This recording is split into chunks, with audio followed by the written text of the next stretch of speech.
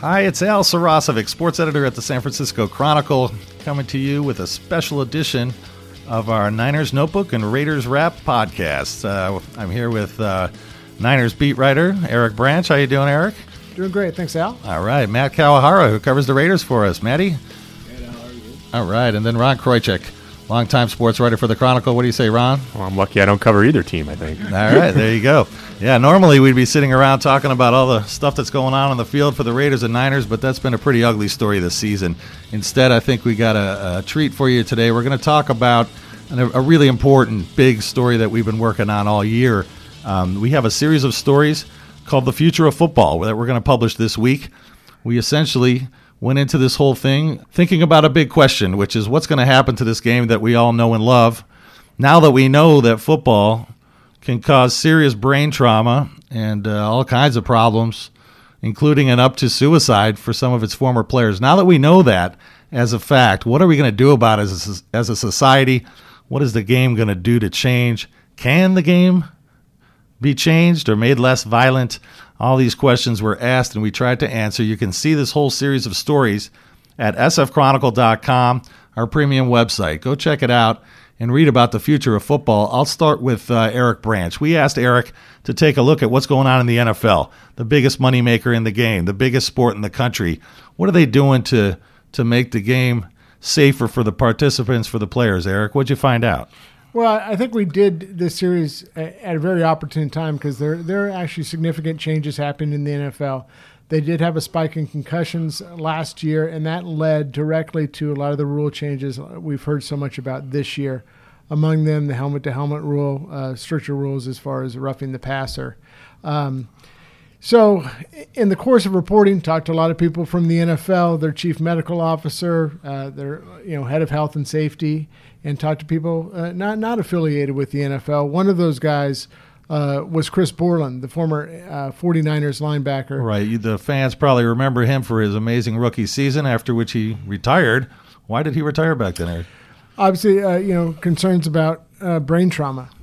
He had 2 reported concussions throughout the course of his entire football career, but he suspects he had at least 13 concussions. Wow. And that doesn't include what he gets into, as far as subconcussive hits. So Chris Borland, has a pretty healthy skepticism as far as the NFL is concerned about if you can even track concussion data.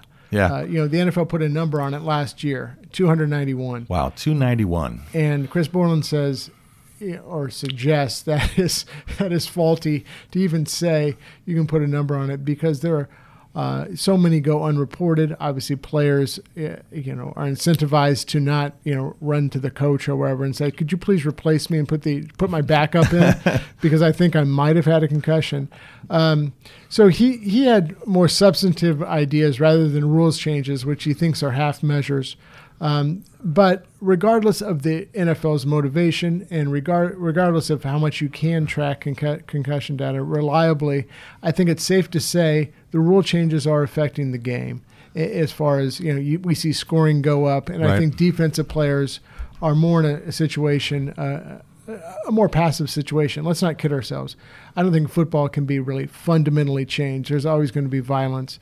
But I do think some of these rule changes, has not made defenses passive, but I do think there is a real correlation. More hesitant, I would say. Right. I think there's a correlation. Right. That's a core question we ran into over and over again, which is how do you legislate football? How do you legislate a naturally violent game? And that's what the sport's wrestling with. And you can see it up and down the food chain in football. Matt Kawahara, our Raiders writer, is here as well, and he was asked to look at youth participation. Basically, is Johnny going to be playing football anymore? So, Matt, what'd you find out in terms of the numbers and how many kids are out there playing ball? Well, over the last decade, the number of high school athletes, high school boys who are playing football has dropped. A notable drop. It's been 6.77% over the last 10 years or so, and that's really coincided with a lot of the concerns about head injuries. And to piggyback off something that Eric was just talking about, when you talk to parents who are letting their kids play football right now, or to high school coaches, because you haven't really seen technical changes in the sport. I mean, they're not changing the rules, I mean, they're implementing these new potential rules and penalties and stuff, but because the fundamentals of the game are staying the same, the argument from some people who support having kids play is that you need to start teaching it the right way early. Right. And so it becomes a question of at what age do you actually let kids go out and hit each other? I mean, if at all. Right. Is that a good idea because of the inherent health risks? Or if you do think that these kids are going to be playing football over a long period of time, do you want to start having them learn how to, quote unquote, hit the right way at a young age? It's a chicken or the egg thing. I've heard Borland speak on this subject at the Aspen Institute Symposium. You can see all that online, which is where I heard it. He talks about basically there's no real safe way to tackle altogether. The game is so fast and chaotic that as a result of that, he is a proponent of starting tackle later in the game. I just went through it myself. My son just played, later in kids' lives is what I meant to say. I just went through it myself. My son played high school football, and yeah, it was a lot different from when I played 30 years ago where we knew that it was a violent game, but now parents like myself are armed with more data and more understanding of what the game can really do to you. And it was a tough call for us as a family. We got through 4 years of it, and I'm kind of glad it's over. So let me kick it over to Ron Kroichick. Eric, in this series on the future of football, wrote about the NFL changes. Matt dug into whether kids are playing football, less kids are playing football. And then we asked Ron to go at the kind of what I found to be a very interesting part of this is how is this game going to evolve? What is football going to look like in 20, 30 years? And what did you find out, Ron? Well, I think you start with the premise that look how much football's changed in the last 20 or 30 years, or even the last 5 or 10 years. The proliferation of 7-on-7 leagues in the summer, much of my reporting started with one of the many high school tournaments in the summer. That's 7-on-7, no linemen, no shoulder pads, no tackling. And that's becoming more popular. Flag football, to sort of address one of Matt's issues, Chris Borland has said kids shouldn't play tackle football until high school. A lot of people believe that, in part for technique reasons, in part for scientific reasons. Their brains haven't developed as much as adults, so they're more vulnerable. And what that sort of led to is popularity in the 7-on-7, in flag football. Patrick Walsh, who's the head coach at Sarah of San Mateo, Tom Brady's alma mater, coincidentally, he started a next-level flag football league in addition to his duties as the varsity football coach, and that league has just exploded.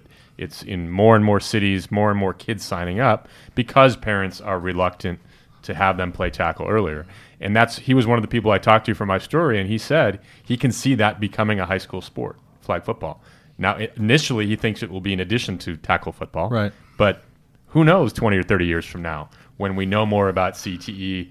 The game has evolved so much in the last decade, we don't really know where it's going to go, but it certainly is possible that it's not the game we're accustomed to seeing. I think your first point and everything you had to say was fascinating. I also see a possible trend towards more of a speed and agility game on the corners without as much of the head banging and the line. But your point about previous evolution, you go back over 100 years ago, college football players were dying on the field. President Teddy Roosevelt had to step in and basically ban the game for a while they tried to legislate it. So we have made steps in this game over and over and over again. It's just a question of whether we're going to have the will to keep going in that direction, or let's look at a question we can throw around in a little more loose conversation here is there too much money on the table? We're talking about billions and billions of dollars in the NFL, colleges, video game industry, advertising industry. Eric, is anyone going to walk away from that? Well, again, I think the NFL is obviously that's a very powerful entity, and they're doing everything they can to change things to a point. But again, it's football, and we get into subconcussive hits, which a guy like Borland says that's the biggest issue, and that's baked into the game, and it really can't be changed. So to me, that's the scariest part. So Are we going to continue on this path as a society, basically cheering our gladiators as they're out there hurting themselves? Maybe is that okay, Matt? I mean, a lot of the players will tell you. You probably talk to NFL players as much as anyone at the Chronicle. You definitely do. A lot of them will say, "Hey, man, I know what I'm getting into. You guys are paying me to do this. I'm not afraid. This is a macho culture. What do you think the players think on that front?" Yeah, that's an interesting question because the players are already in it, right? They've already made this decision that they're going to play the sport. And I think the question for them, and I guess this ties into the youth thing, is I'm doing this now. Am I doing it so that my son potentially doesn't have to? Right. Or like, would I let my kid play football? Some pretty big names have said they don't want their kids right. play. Yeah, and there's, from what you were talking before, there is a socioeconomic aspect to what you're seeing in terms of the number of kids who are playing. This was posed by it's a Pop Warner coach or a guy who runs a league in San Jose, which is you do see that maybe some of the families who don't let their kids play football, those kids feel like they have other options to go play. They're better off. They might be able to afford club soccer teams, things like that. Yeah, there's definitely that. Right. And then there's also, if you come from maybe a lower socioeconomic background, then you see football as potentially an avenue to making money. And you'll be more willing to risk some of those health impacts for the potential payoff. What do you say, Ron? Is football going to be the next boxing?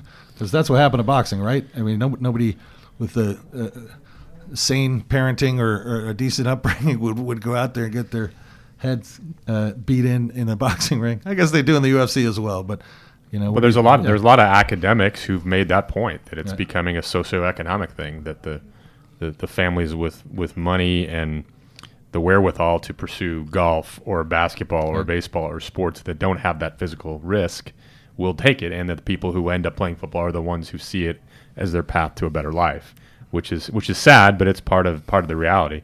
A path to college, I've heard a lot of college coaches say, "Hey, man, this is the only way some of these kids would have got here. This is improving their life." Well, I think the whole, if you look forward into the future, which was my assignment in this, the question sort of becomes what's the tipping point? I mean, not to be overly cynical, but the NFL needed a book to be written and suffered a lot of other pressure to make, and the concussion data that Eric cited, to make these changes. And the NFL, and they've known about this for decades. Of course, right? they're just protecting a multi-billion-dollar industry. I think it was $14 billion in revenue last year. I think it's a little crazy to think that their foremost concern is the player's health. Right. They're trying to find that medium point, that compromise where you can protect players enough and still make your billions. And keep the public pressure off. So what does that mean for the game, right? That's kind of what we're trying to examine here. Right. And I think the first thing it means, as I wrote about in my piece, is no kickoffs. We've been debating today all these changes that the NFL's made to kickoffs, the Ivy League has made to kickoffs, to try to discourage returns and reduce concussions, because the data clearly shows that's where a lot of concussions the most dangerous play in football, right? So, and Steve Young in my story very clearly said it's close to being extinct, right? And it, as Al pointed out, it's almost at that stage where what's holding you back? Just get rid of kickoffs. I think Pop Warner is going to eliminate kickoffs. Well, and everybody's moving that way, right? Yeah. The Ivy League is very blatantly saying we're moving kickoffs to the 40-yard line. We're doing everything we can to encourage touchbacks and fair catches, because we don't want these players running full speed into each other. Oh man, it drives me crazy. Just get rid of the kickoff. You're not gonna. I mean, like, they keep doing these half measures and stuff. So well, I think it's this baby step evolution to get to a place in 10, 15, 20 years. Think about it. 20 years ago, who would have imagined that there would be so much focus on helmet-to-helmet hits?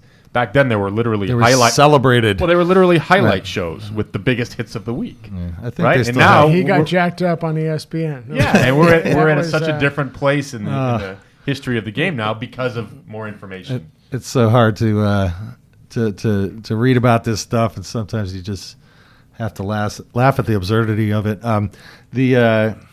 So I kind of throw it out to you, podcast listeners. What are we going to do as consumers of this sport? my piece of writing this thing was to do an opinion column where I advocate a little bit here and there on what I think could happen and what should happen as a society. And I start the whole thing off by pointing out I loved playing football. I played high school football. I wasn't all that great at it. My first play they sent me in. Someone got hurt, and I ran in there, and I got a concussion. I think it was an A-gap blitz caught me, and I what they would say bell rung back then. I remember being on the sideline, or not remember half of it, and for maybe one play, and then went right back in there. And I loved playing the game. I love the camaraderie of it, especially the teammates. But when I look back at it now, it's we didn't know all that we know now, and it's kind of crazy. So I think it's a interesting moral question for football fans. Are you okay with this? Is it okay for guys to be getting hurt so bad that they eventually, commit suicide? They can't deal with the trauma of it. It's a really difficult question, and I don't know that we have the answer, but we'd like you to read all about the issue at sfchronicle.com. The Chronicle's Future of Football series lands this week, and why don't we kick it over to Ron on that? Well, I was just going to make the point that I think it's easy for fans to feel detached because they don't have a connection, right? It's not their kid, it's not their family member. But we started for some perspective here in 2007. We did a story on the 25th anniversary of the 49ers' first Super Bowl team. I remember that was a great story by you, Ron. Well, and Glenn Schwartz deserves the credit. It was his idea. And rather than just a normal anniversary piece, we looked at the physical effects of football on that team. And the reason I bring this up is one of those guys was Dwight Clark. And Dwight Clark, who made the catch. Well, first of all, Joe Montana, who threw that pass, as I'm interviewing him, can't look up from the desk because his neck is so bad, right? Right. Dwight Clark can't make the catch because his shoulders are so screwed up. And in that piece, Dwight Clark said, I asked him, would you do this again, given all the physical issues? And he says, unless it causes me to get a disease that takes me out, I would. Well, that's pretty chilling now because he came down with ALS, which some medical researchers believe is connected to head trauma. Right. And he died earlier this year. It's incredibly tragic and sad. So I guess fans just need to consider, there's an emotional connection to a player like Dwight Clark. So maybe that's an extreme case, and certainly it's not proven that football led to his ALS. He believed it did. But Dwight believed that, yeah. He absolutely believed that. And on some level, whether it's premature death or a horrible quality of life for a lot of these players, that needs to be taken into account as we consider all this. Wow, that's an amazing anecdote and tells you a little bit about the kind of reporting Ron Kroichick's done in his career here at the Chronicle, going all the way back to that story on the Niners. So this is a big topic. Future of Football, the series will land at sfchronicle.com this week. Multiple parts. There's amazing documentary photography. There's videos you can watch that'll educate you about what's going on in the game, the modern game of football. I'd like to thank you, Eric Branch, for joining me today. Good luck. Yeah, thank you, Al. Appreciate it. Matt Kawahara, our Raiders writer, was also here. Thanks for all your hard work on the project. Thanks for having us. And Ron Kroichick, one more time, thank you. And looking forward to keep working with you on important stories like this. Thanks, Al. This is Al Saracevic, sports editor of the San Francisco Chronicle, signing off.